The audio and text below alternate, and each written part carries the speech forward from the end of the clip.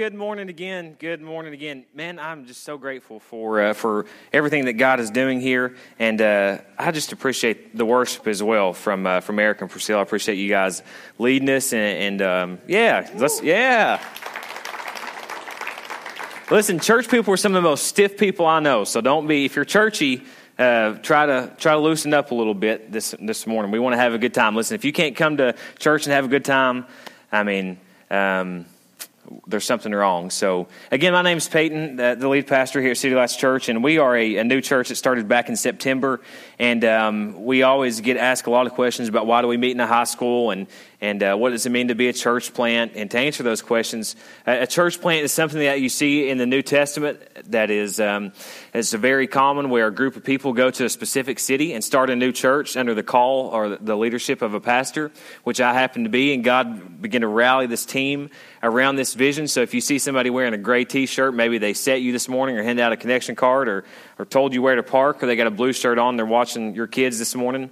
God is putting together a great team, so we're just so encouraged about that. And we meet in a high school because we're okay with that. We feel like this is a neutral location. It takes pressure off for people who wouldn't walk into a traditional church building. And so I want you to know that we're absolutely okay with meeting here in the high school. In fact, that we like it. We've got a great group of volunteers that come in every morning and set all this gear up. And what happens when I say amen around 1:30 or 2? I'm kidding. Everybody starts sweating down their face, like I knew I shouldn't have come here this morning. They're going to tear it all down. And that's just what we do. And so we say this: don't judge us for how we do church. We won't judge you for being so judgy. Deal? Cool. So we are in this series. Today is the last part of it, called Elephant in the Room. And we've been talking about those awkward truths that are very obvious, but nobody wants to talk about. Probably just tooting my own horn a little bit, the favorite example I've given of what an elephant in the room situation was when I was in the elementary school. I'm just a local guy. I went to North Elementary, just right up the road from here. I guess I was probably in second or third grade. I know this guy came and spoke in the gym there, and the whole school was there. And he was a bigger gentleman, and what I mean by that is he was tall, like 6'7", 6'8", and just a massive guy. And I'll never forget, he was wearing these like red suspenders, some kind of flannel shirt, and these pants. And he gets up to speak in front of a couple hundred kids, and his zipper's unzipped. And I remember in second or third grade thinking, that's not cool, man. That's not cool that you're doing that. And nobody told him, and it was just one of those elephant in the room situations where there was this obvious truth, but nobody's going to talk about it. And so that's what we're talking about, is these awkward truths that they're there, but for some reason the church doesn't want to talk about them because we're too stiff-necked and too religious and things like that. And things we've talked about have been abortion.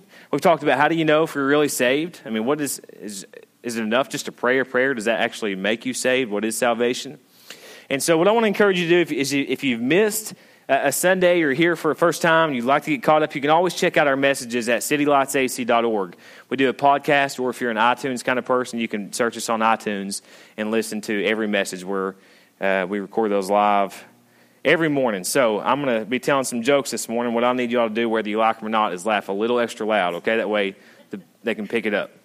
And we can edit it out where I've told you all to do that, so just laugh. But we're in this last part of Elephant in the Room, and we're talking about not so fast, and I'll explain that in just a minute. But I want to just kind of set the table for where we're going this morning. There's different types of messages. You guys are going to be like, why is he telling me this? But as a pastor, as a preacher, there's different types of messages you preach on. And what I mean by that is some are celebratory, like a wedding. It just, great. Easter's like that, and Christmas. And last week we talked about just casting vision. We talked about daddy's money, giving here. And we just, it's just a great message. But then there are some that are a little bit more serious by their nature. And that's kind of what this morning's is. As we're really, the elephant in the room we're talking about this morning is suicide. It's suicide. And I want you to know this, that there are people that attend this church who have had a family member who's committed suicide. So I want to be sensitive to the fact that you may know someone who's committed suicide. There may be someone listening to this message who has attempted it, or quite possibly you're listening to the message and you're thinking about it. And I want to just be honest with you. One of the things that I love about our church is that I feel like God has called us to be just an authentic group of people. Now you may say, well, every church is supposed to be that way, but every church is not that way. And we're not saying that we're better than any church, but what we're saying is we're going to be authentic. What I mean by that is we're just going to be transparent. What you see is what you get. We're not going to cover things. We're not going to mask things. And I want you to know that even myself, I've thought about suicide. Now, I've never attempted it. I've never drove off to, somewhere crazy and just say it like that. But there's been times where I've thought about it. Just, what would it be like, whether I'm in a tough situation in my life. And I want to make sure if we can all get on the same page here. If this morning you're going through things that only God knows about, whether you believe in Him or not, you may be here this morning, you're skeptical about church and skeptical about God. But if you're here this morning and there's secrets in your heart that only God knows about, not even your spouse, not even your best friend, struggles you have faced, would you raise your hand? Just about everybody. And I want to be clear on this. Only God knows the struggles that people face. I mean, you may think you have an idea. You may think you understand, but at the end of the day, only God knows what a person's going through.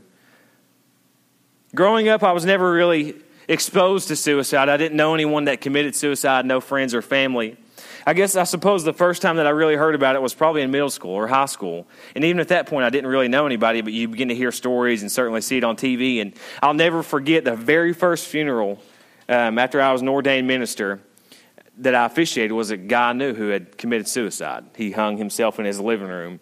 And you want to talk about a tough funeral to preach. Very tough.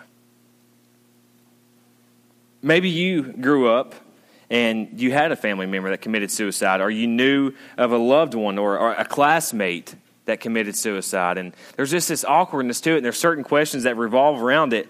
And I think one of the most common questions that maybe doesn't verbally get asked, maybe in secrecy, is if someone commits suicide, do they go to hell? Specifically, if a Christian commits suicide, A, were they really saved? And 2, do they go to hell? And those are the questions that we're going to answer this morning. And this is what we do at City Lights. We take Scripture, God's Word, and let it be our lens for how we determine how things should be. We are opposed to cultural opinions, and we just let God's Word answer it for us. So that's one of the things about us here. We wear flip-flops, we wear V-necks, we do lights, we do djembes, we tell you where to sit and where to park, but we let God's Word determine the truth. So just in case you were wondering, welcome to City Lights Church, and we're going to really dive into it this morning. I think when people say this, if someone's a Christian and they commit suicide, I think some thoughts are this. How could they do that? Hey, let's just be honest. Let's just take, don't let this offend you, but let's just take Jesus out of the equation for a moment. Not that you really can, but for the sake of this conversation.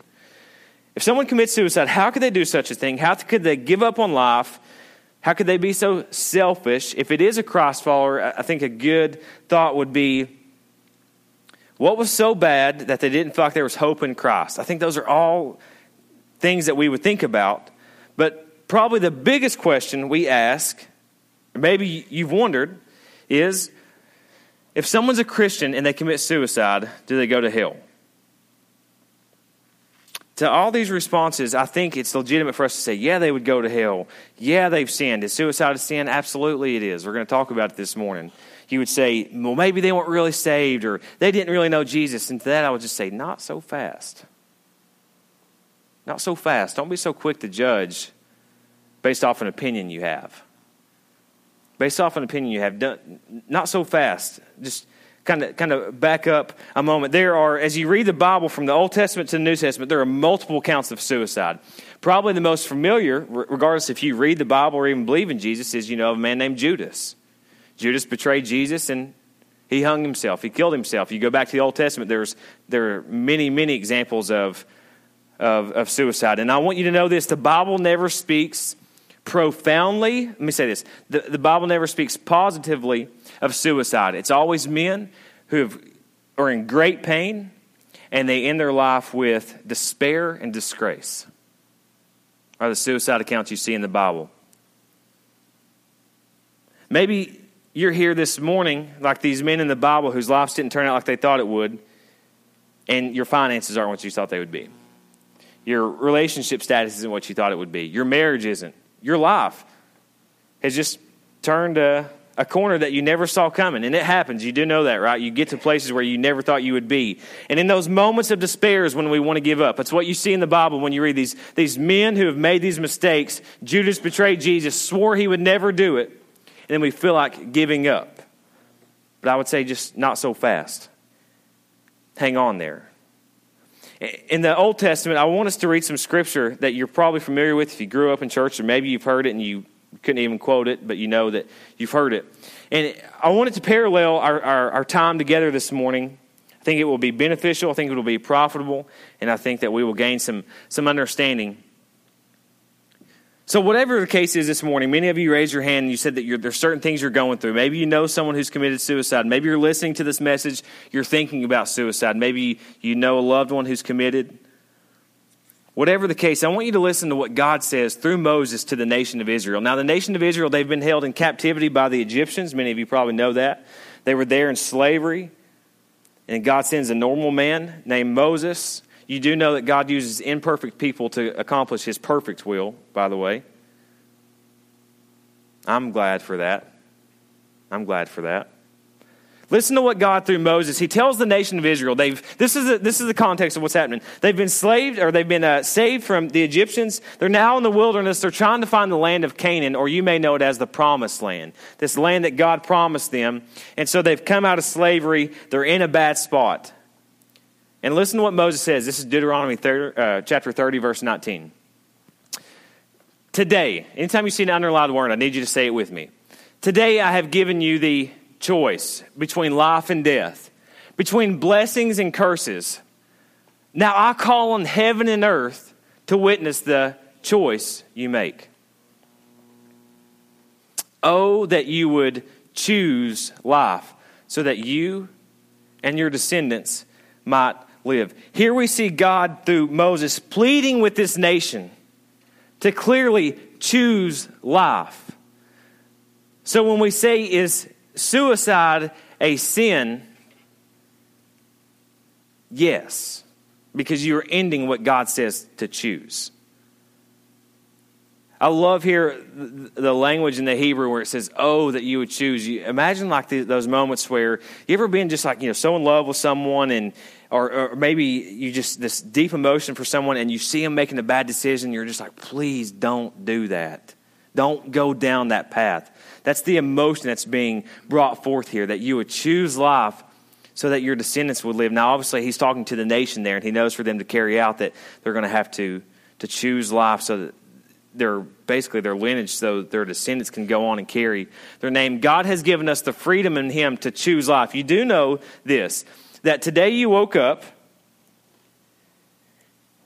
and you have the ability, through God's power, to choose the life you want to live. Now, some would say this about God, and this is when you get asked these questions about why would God let 9/11 happen? Why does God allow babies to get murdered or to be aborted? Why does God do this? We place this blame game, but also in God's sovereignty, or what we would say in God's control, he allows us to make decisions. See, the same God that you want to blame for everything bad that happens, when you make a good choice, you want to say, look at me. God gives us the ability to have freedom. There's freedom in Christ. God is not a mechanical dictator up there doing this. He did not put you in your car this morning and, can we just be real and just not be super spiritual? How many of you chose to come to this church this morning? You chose. There's freedom. God says, choose life. I hear people say all the time, well, if God really loved me, he would do this. Or if God really, well, you better be careful saying what God really would do, first of all. But second of all, in regards to your problems or your issues, a newsflash could be, if you want to find the solution, or certainly where the problem started, go in your bathroom and look in the mirror. Right? You guys are stiff. Is it just me? Am I too serious this morning? I said we're going to be serious, but you can laugh in church. But it's the reality. God says to choose this life. So often the circumstances that we find ourselves in are a result of the decisions we've made. He tells the nation, listen, you can make this choice. Verse 20. Look what he says. You can make this, say it with me, choice to choose life. So what does it mean to choose life? Look, by loving the Lord your God, obeying him, and committing yourself firmly to him. This is the key to life. You want to know what it means to have joy, peace, patience, kindness, goodness, gentleness, self-control, and faithfulness? It's planting yourself firmly in Jesus. How many of you in here, you can answer this, just do a self-inventory, don't answer it out loud. You would say, you know what it's like, you've been that Christian, or you know someone, maybe that's why you're mad at Christians who, they proclaim to be one thing and they are for a while, then something happens and they go this way. I've done it. Moses tells them, you got to be firmly planted. Firmly planted. God clearly gives us the choice, but he says to choose life. Now, let's be honest with you. Moses also tells them that you can choose blessings or curses. Sometimes blessings look like curses at times, right? So I want to say this, and listen, if you grew up in church, what I'm fixing to say is you're gonna be like, I knew it. I knew it. I knew it. But God has something that we call his sovereign will. I'm like nervous. I almost feel like I should put trash bags on in case y'all start throwing tomatoes at me because you're being so quiet and so awkward. God has something called a sovereign will, and that means this. The basic layman way to say it is what's going to happen is going to happen. Right? It's just going to happen. Then God also has this thing called a permissive will. And a permissive will is basically like this. God's certainly into the details. You can read the book of law. You can read how Noah built the ark. I mean, he's into details in your life. But I don't suppose that God particularly cares if I drive a white truck or a black truck, or if I drive a car or a Jeep.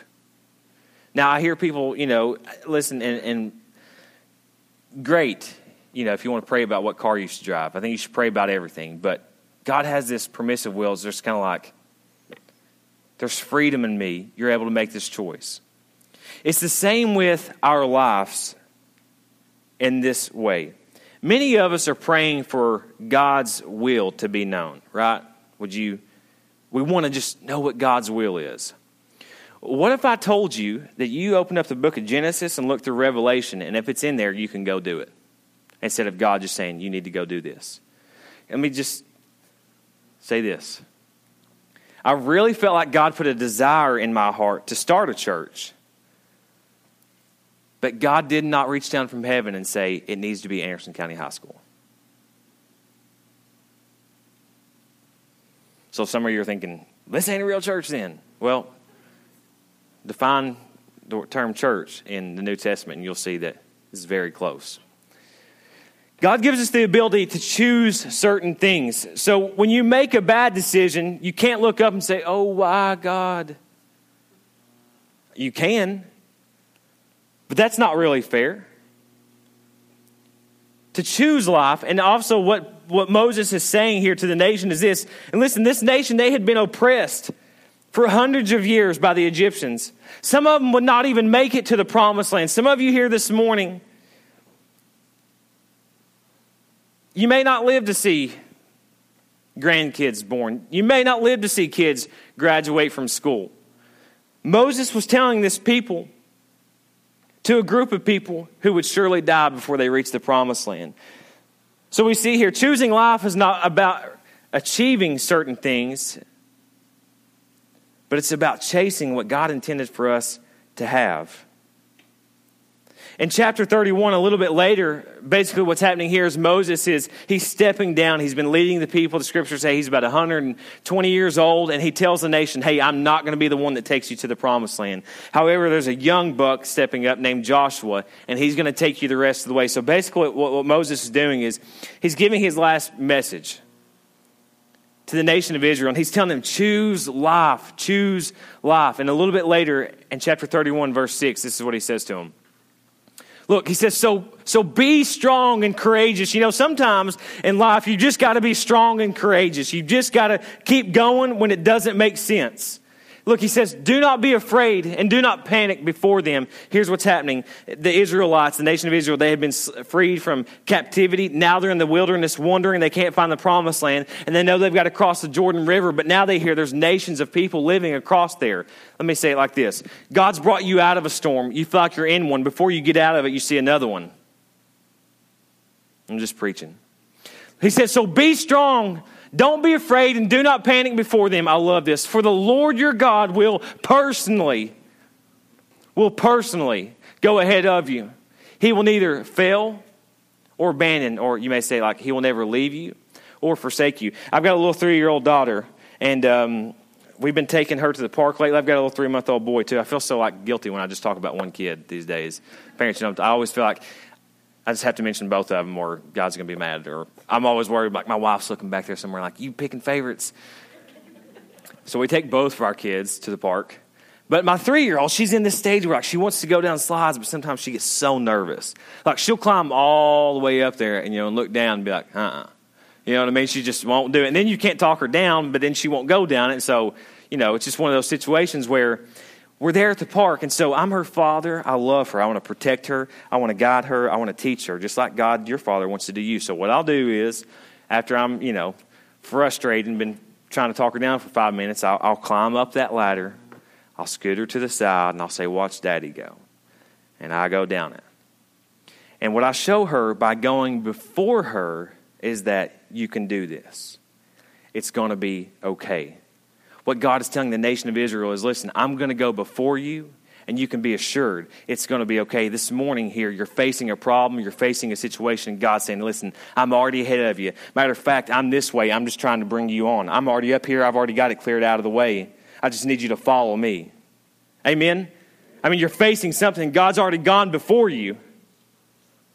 You ever stepped out in faith, or maybe it was take a new job and you weren't sure what you were supposed to do, or maybe it's go to school or make this big decision, and you step over this line and it's like, whoa. God's like, I've been here waiting on you. I love it. He says, I will personally go before you.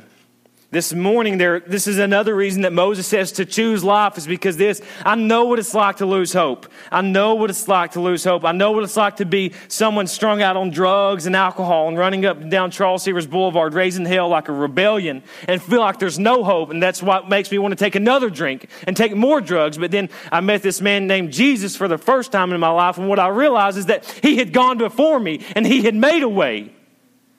I'm just preaching if I can, okay? I'm just preaching. God would tell you, be strong and courageous. He says, choose life because I've already made the path for you. Proverbs says, a man chooses his path, but God really determines his steps. Right? So you choose this path, but He's carved the way out. What's the old game you played in elementary school if you're older, Oregon Trail or something, that, really lame game-looking thing where you get stuck in the ruts? Well, God's already determined your steps. Today, God is giving each of us the choice to live. God knows what it's like to lose hope. Surely, He sees us and He knows us. Clearly, like God told the Israelites, He's telling us daily to choose life because God has gone before us and made a way. And I'll be honest with you, that's really where faith comes in. In the New Testament, faith talks. We realize that faith is something that we live by. And in the book of James, he says, hey, listen, I want to be clear here that we're saved. Paul tells the church in Ephesus, the book of Ephesians, we are saved by grace through our faith. Then in the book of James, he says, hey, listen, faith is dead without works. Right? Faith is dead without works. So don't tell me you're a Christ follower. Don't want to be that preacher, but don't tell me you love Jesus and your faith is stagnant. Faith is requiring action daily. Part of choosing life is having the faith that God is going to work it out when it doesn't make sense. We should choose life because God, for those of us who are in Christ, has gone before us to make a way. How many of you would say this? And just please be honest. You would say, my life has not been what I thought it was going to be.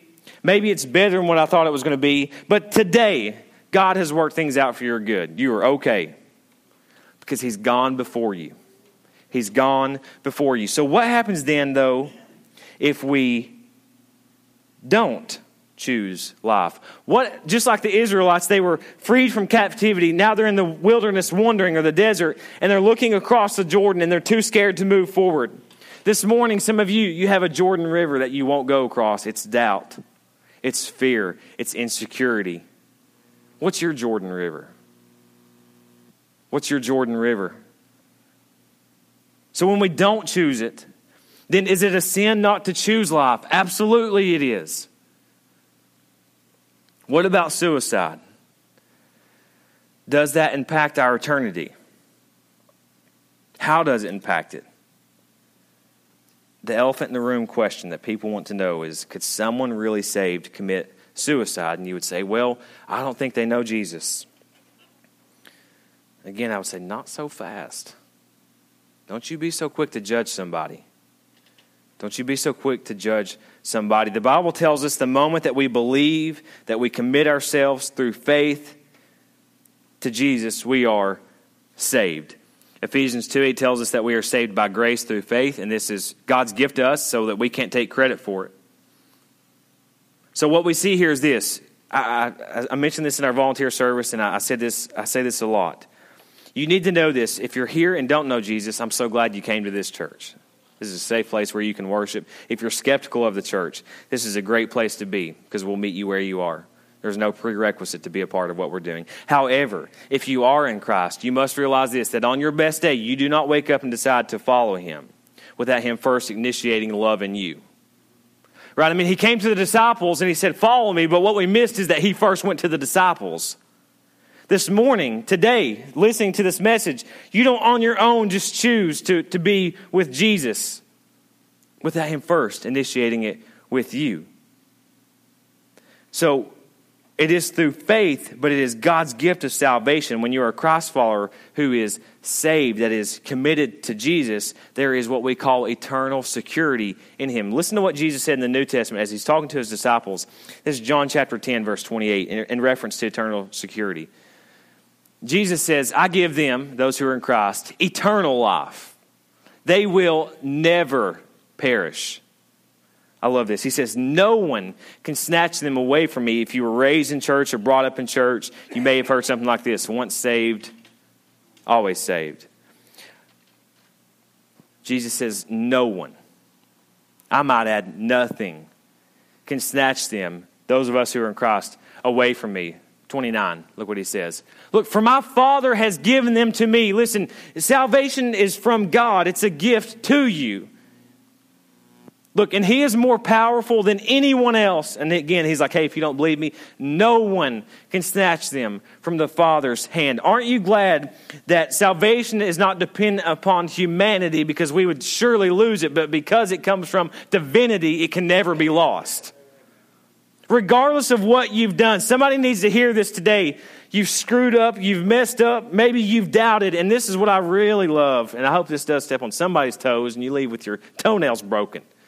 You think just because you're not acting a certain way or doing certain behaviors, just because you don't take the drugs or drink the alcohol or look at pornography, you may work 40 or 50 hours a week, you may be a good provider, you may be a good wife, but if you're not seeking Jesus, you're just as filthy as everybody else.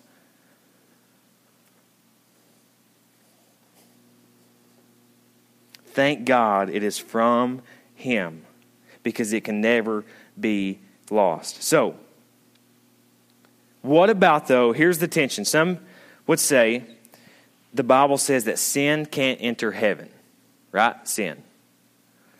So then a thought comes to mind is this. If someone commits suicide, I want you to speak out loud here. How do we receive forgiveness? You ask for it, right? It's so funny when you get serious and you ask people questions because they're like, is this a trick? Or, Now you ask for it, right? 1 John 1:9 says that God is faithful and just to forgive us our sins. So we confess it. We confess those sins. So if sin can't enter heaven and suicide prevents someone to repent, or we would say confess our sins, then how can they go to heaven? Right? I mean, that's a legitimate question. Let me pose this one, though. If Jesus came back right this moment, is there unconfessed sin in your heart? What makes you think you'd go to heaven? Well, it's God's gift. See, when you say someone that sin can't enter or someone that commits suicide can't enter heaven, I would say not so fast. Because then what happens is that what you're doing, and you don't even know it, is you're becoming a religious legalist. You're practicing religion into legalism. And we would say this: if someone can't not confess that sin and get into heaven, then you don't even know it. And this may not make sense to some of you, but what you're saying there is it's based off of what we do, not who Jesus is. You with me? Some of you are like, no. But keep going. It's about what Jesus did on the cross, not about what you do today. Listen, it's about how Jesus hung on the cross for the sins of the world, not about how much you read your Bible. It's about how Jesus was bruised and crushed, and the scriptures say it pleased the Father to do that, not about how much money you give in the offering plate. But all those things are a result that you've received what Jesus did on the cross.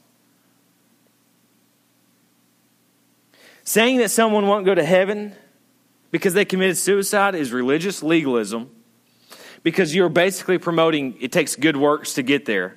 The Apostle Paul, speaking about freedom from rules and the new life in Christ, listen to what he wrote to the church in Colossians. This is Colossians chapter 2, verse 13. Look, I love this. One of the men on my elder board, Pastor Bobby Williams, pastors the Ridge Church in Oak Ridge. We love them. He said, you were dead because of your sins, Paul tells them. Newsflash, if you're in here this morning and you were in Christ, prior to you come to him, you were dead. Like there was no hope for you. That was it. Kapoof. Paul says, look, you were dead because of your sins and because of your sinful nature was not yet cut away. I love this. Then God, who? Then you? Then your preacher? Then your Sunday school teacher? No, then God made you alive with Christ. Look at this. He forgave, say this with me, he forgave all our sins. You need to know this. When Jesus was on the cross, how many of you all were alive? No, nobody. So if Jesus in that moment forgave all our sins, somebody needs to walk in this freedom, then that means he's forgiven what you've yet to do. He's forgiven how you'll fall tomorrow. He's forgiven the mistakes you'll make next year. He's forgiven all our sins. That's why we call it the completed work on the cross. Now, certainly, you should confess sins when you recognize it, because what it does is it's just a barrier between you and God. It hinders you from coming to him. Unconfessed sin will keep your mouth shut. You won't share your faith. You won't feel like coming to God. But it says God made you alive because he forgave all our sins. That is freedom. A good friend of mine who was here last week, Derek Byers, he said this: when we sin, we can either fall in grace or we can fall in condemnation. John 3:17 says that there is no condemnation for those who are in Christ. This should be good news to somebody who's been walking dirty and you're feeling messed up this morning. God's already forgiven you of it a long, long time ago. Matter of fact, about 2,000 years ago. Listen how he finishes it up. Verse 14. How did Jesus forgive us? He canceled the record of charges against us and took it away by nailing it to the cross. That is the good news. Many years ago, I was at a church that I served at, and we were doing this thing where we had this special night of worship, and we brought a cross forward, and we were putting nails in the cross, and we'd written down these things that we wanted God to just help us overcome. If it was a hurt, a habit, or a hang up, we were wanting to hang that to the tree, the cross, and just nail it there and let God take it away. And I'll never forget the guy's name. I'd say it, but he may be listening to this podcast, but I know who it is, and he knows who it is too. He said, Peyton, I just don't really feel right nailing that nail to the cross, because it was the Jews and Romans that did it. And I told him, like I tell you, it might as well been you, because it was for you. You might as well put the nails through his hands. Listen, I've been spitting the past 2 weeks. I'm going to have to start getting one of those sprayers or something like that. It might as well have been you. It might as well have been. Listen, he canceled. What that means is there was a debt that you owed. There was this debt that we owed. You've heard it 1,000 times. It's not original, but we could not pay it. Jesus paid the debt he did not owe. He's forgiven all our sins. Though all of our sins are already forgiven, God desires for us to choose life. So instead of judging someone for committing suicide, instead of looking at a family as if they've done something wrong or someone's made a mistake or they've got it so bad, Maybe you should just think, today, God, I'm going to choose life. Listen, the reality is this. We all face these times in life where we don't want to continue on, where it would be easier to give up and just sit in a little couch, eat a bunch of junk food, get depressed, and wallow in it, right? Some of you like to do that. If you've never thought about giving up on life, first, you're a liar. You live in the neighborhood of Never Never Land, and your neighbors are unicorns and leprechauns. Okay? We've all have felt like giving up at some point. So I want to answer this question. If someone commits suicide, will they go to hell? Only if they're not saved, and in that case, committing suicide only expedites the trip.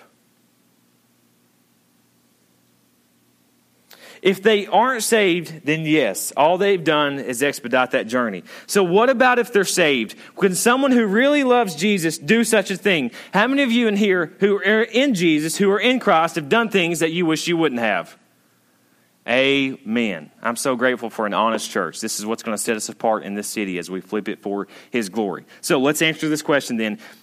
What about someone who is saved? Well, instead of me answering it for you, we're a church who believes in the Scripture. Would it be okay if we just let God answer it for us? Romans chapter 8.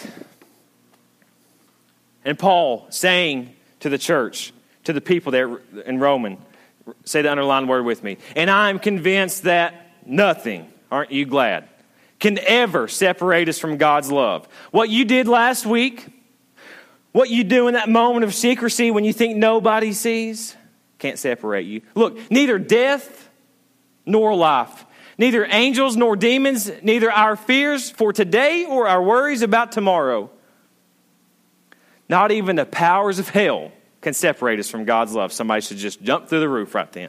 Nothing can separate you. Verse 39. No power in the sky above or in the earth below. Indeed, say it with me, nothing in all creation will ever be able to separate us. Why? Because God is the creator and He is over creation. From the love of God that is revealed in Christ Jesus our Lord. I want to say this. You should, from the beginning, we see in Deuteronomy, God telling through Moses to the nation of Israel, you must choose life because I've gone before you. I can work this out for your good. However, you need this security that when you fall and you make those mistakes, that not even the powers of hell can separate you from His love. Why? Because it's not based off what you do. It's what He did on the cross. It's a gift from Him. It's not your good works. Here's the bottom line this morning. Here is the bottom line. Just like our good works don't save us, neither can our sins separate us. Just like our good works can't save us, neither can our sins separate us. What I want you to know this morning is that God is for you. He's not against you. Some of you, you're living in fear. You're living in worry. Some of you are living in shame, and some of you are living in regret. And you're missing out on the life that God wants you to have. Now, I also want to say this. For those who have made mistakes and you've hurt people in the past, I'm not suggesting that you completely walk away from that because I believe the Bible calls for us to make amends when possible. But you can either fall into grace or you can fall into condemnation. You can choose life or you can choose death. You can choose blessings or you can choose curses. It is your choice because God's not a mechanical dictator. And when you fall, which you will because we all fall short of God's glory, nothing can separate us from the love of Christ. Aren't you glad? Aren't you glad? So those of you who would be thinking, man, I just feel like I should give up. It doesn't make sense to go on. I can't put another day forward. I can't fight another fight. I would say not so fast. Don't give up just yet. God is going before you to make a way. We do something here at City Lights that we call reflection time. And I want you just to hang with us a couple more minutes. And this is where basically we just reflect upon the message that we've heard, the experience today. Maybe somebody here this morning, you need to choose life. Maybe you need to choose spiritual life. Would you pray with me just a moment? God, we thank you for this morning. We thank you, God, that you go before us. God, that when it seems there is no way, that you make a way. God, we thank you That you give us freedom to fall and make mistakes, that we can learn to trust you. And that, God, when we step out in faith, we often see that you've already gone before us to make a way. This morning, there are those of us in here, God, who are listening. We've heard the message and we want to give up, or we've thought about giving up. There are others of us in here, God, who are on fire for life. And we just want to give you glory. For those of us who feel like giving up, God, would you just now speak to our hearts? And just even prove yourself, God, not that you have to, but out of your grace that you would reach down from heaven and speak into us. God, should there be a person in here that doesn't know you, maybe their decision is to choose spiritual life in you. God, there are so many things in this life that we don't understand, but we trust that you are the creator of all. It's in Jesus' name. Hey, if you would, just for a couple more moments, just stand as Priscilla and Eric lead us in this last song. Let's just take a moment to reflect upon about choosing life.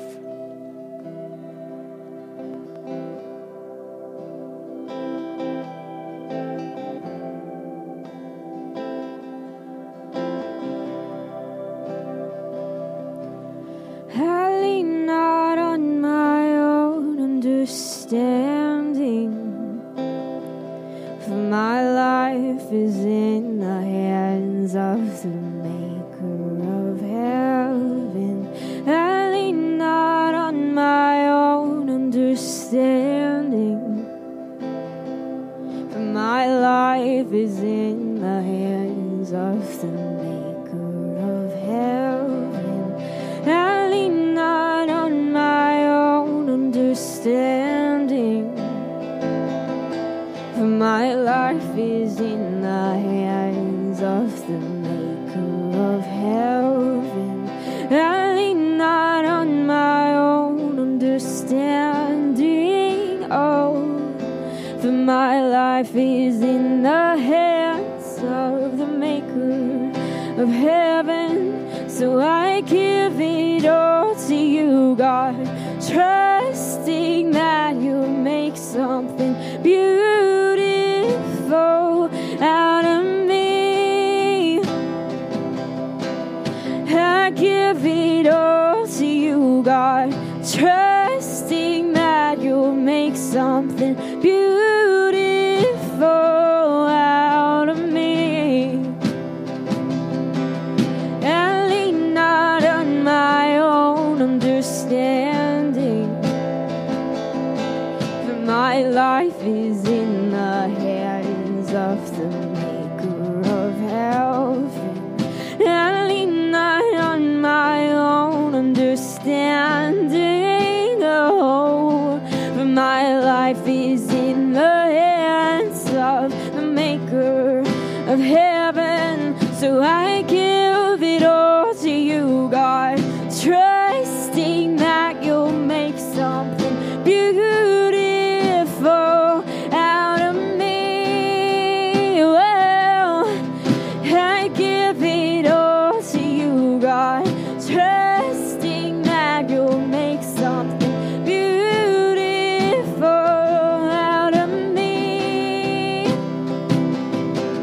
I give it all to you, God, trusting that you'll make something beautiful out of me. Whoa, I give it all to you, God, trusting that you'll make something beautiful out of me.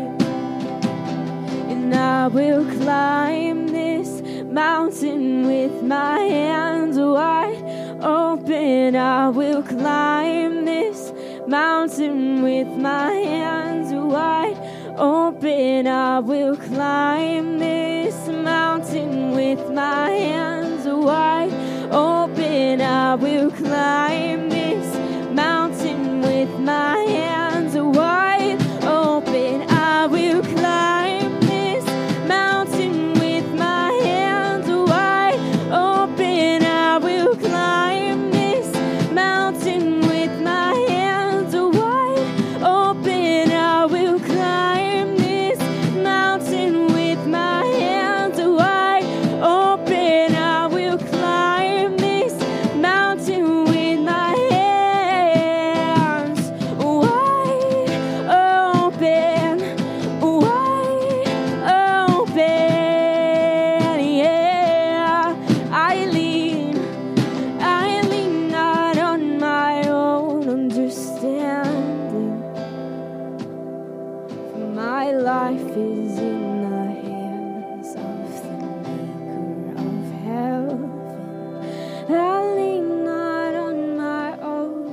understanding.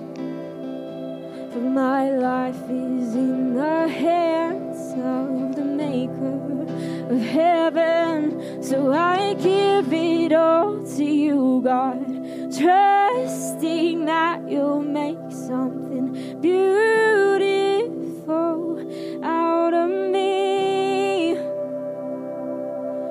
I give it all to you, God, trusting that you'll make something beautiful out of me. Amen. Hey, if you believe God spoke this morning, can we just celebrate that?